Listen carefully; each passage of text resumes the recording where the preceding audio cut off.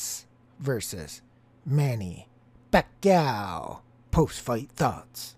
Dun, dun, dun. Hey guys, Fight Junkie here. As usual, before we jump into this next episode, I want to remind you guys you can hit me up on Twitter at FightJunkieCom. Follow me on Parler at FightJunkie. Listen to me on Anchor, Spotify, Google, Apple, Amazon. Basically, anywhere you can find a podcast, I'll be there. You can also subscribe to the YouTube channel. Oh wait, hold up. Scratch that. YouTube deleted my channel. Let me think. Okay, I got it. You can also subscribe to the Rumble channel. Rumble.com/FightJunkie. Want live stream? Twitch.tv/RealFightJunkie. Well, he did it. Now, to be fair, go check out our pre-fight podcast prediction. We did say that we thought Ugas had a very good shot at upsetting the apple cart here. We also touched on the line, which a lot of people would say was disrespectful to Ugas going in, but I attribute it to he doesn't really have a lot of name value, especially with the casuals out there. And so when the Spence fight fell out, and again, Pac was getting a lot of money in that Spence fight, which, after watching how he performed against Ugas tonight, is totally insane.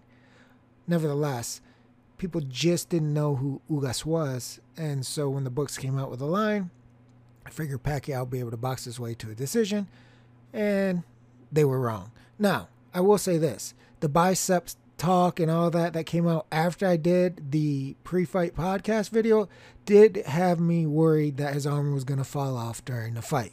That didn't happen, and everything went according to plan.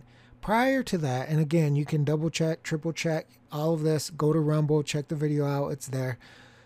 We said we thought, at the very least, this was going to be a very competitive fight because Ugas is solid. He's technically solid. He knows how to fight. Just because a lot of people don't know who he is doesn't mean he can't fight. And then, of course, you have to take into the fact that Pacquiao was coming off a layoff. He's 42 years old, been in the game, had something like 77 fights, 71 fights, something crazy like that. You do get long in the tooth, and it can happen overnight. But just stylistically going into this, it looked like it was probably going to be a distance fight. It was. And it looked like, depending on how much Manny had left, that Ugas was going to be neck and neck with him. He may not get the decision going in, but he was going to be neck and neck. And when you looked at the lines, Ugas straight at 3-1, 350, 375.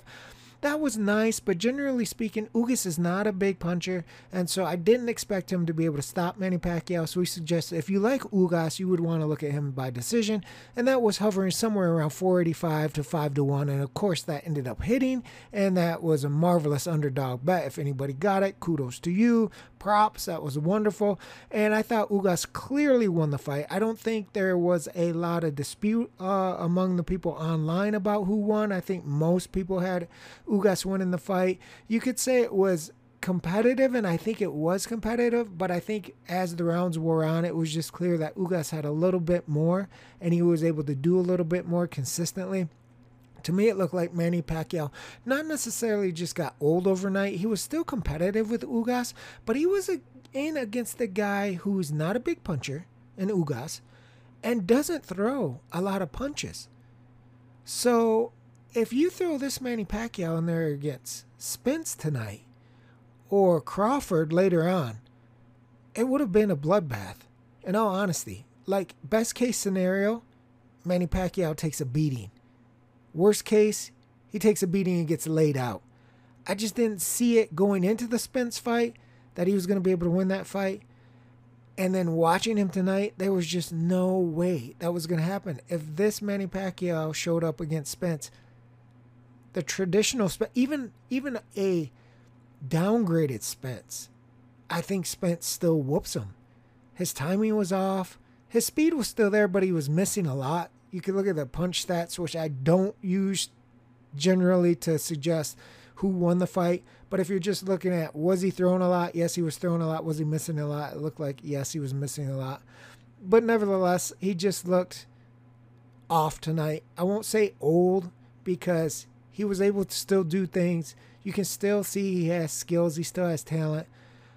But being that he wants to fight only the best of the best of the best in the division, I don't see any way to go forward. You're talking about Spence, the fight that got canceled. He was talking about Crawford. And he even said prior to this fight, if he continued to fight, assuming he won, he only wanted the big names. He only wanted those two names. Somebody has suggested a move down to 40 to fight Josh Taylor.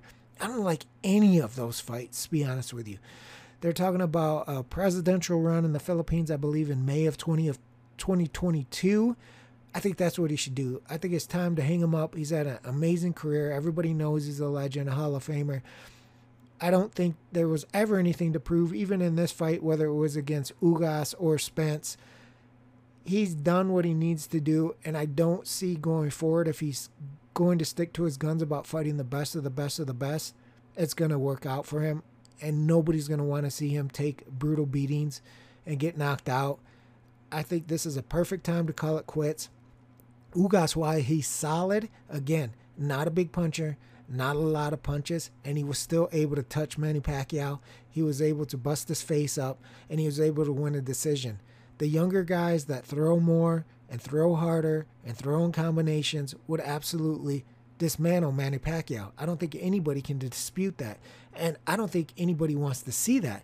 And you can't even suggest that, like, you're not going to even get good lines on these guys like Spence and Crawford and Taylor anymore after what you saw tonight. So there's not even a real big money-making opportunity there anyway, because the books would be crazy to put Manny at anything but a significant underdog, seeing how he performed tonight. So I don't think there's a path going forward for him. I think he needs to hang him up and focus on being the presidente of the Philippines and let that go.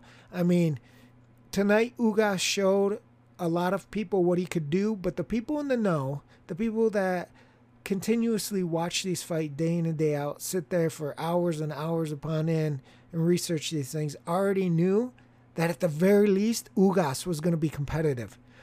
And that's why I mentioned online, social media. I said that somebody had mentioned that it was a competitive fight or something to that nature, and I said it was always destined to be, unless his arm fell off. Again, the arm situation, that bicep did look weird.